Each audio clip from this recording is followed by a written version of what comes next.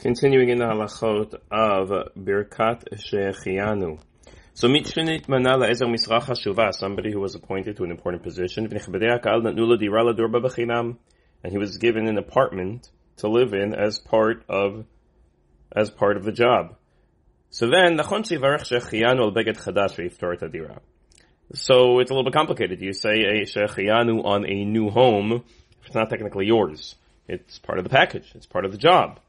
So he says, in order to get out of it, so buy a new garment of clothing, say shechianu on a new garment, and have in mind the new apartment. You see, Yosef Yosef is struggling between the notion of making the Chazal said we make a shechianu on new clothing, and yet that today clothing is not as impressive for us as other purchases, and so other things that we acquire should certainly have a shechianu in our own minds.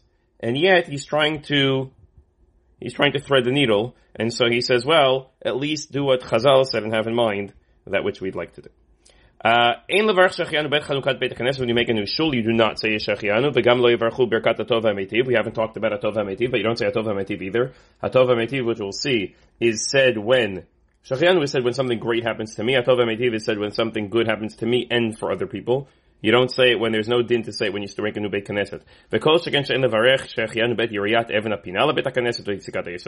And certainly not when you're putting down the cornerstone or something like that, because the Beit Knesset is not yet up.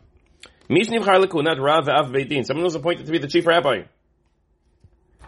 He may know a little bit about this. He knows a lot about all of this. Got an honorary degree. Buy something, wear something new, either a new garment or a new glima. Glima is what the Rishon LeZion wears. Or buy a new glima. Maybe that's the minhag that the new Rishon LeZion gets a new glima. I don't know.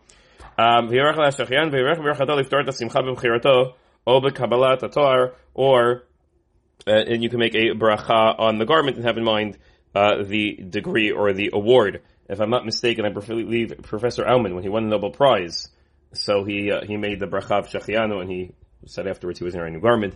He also said the bracha shenatan mechachmato. He was in the presence of tremendously brilliant people. You don't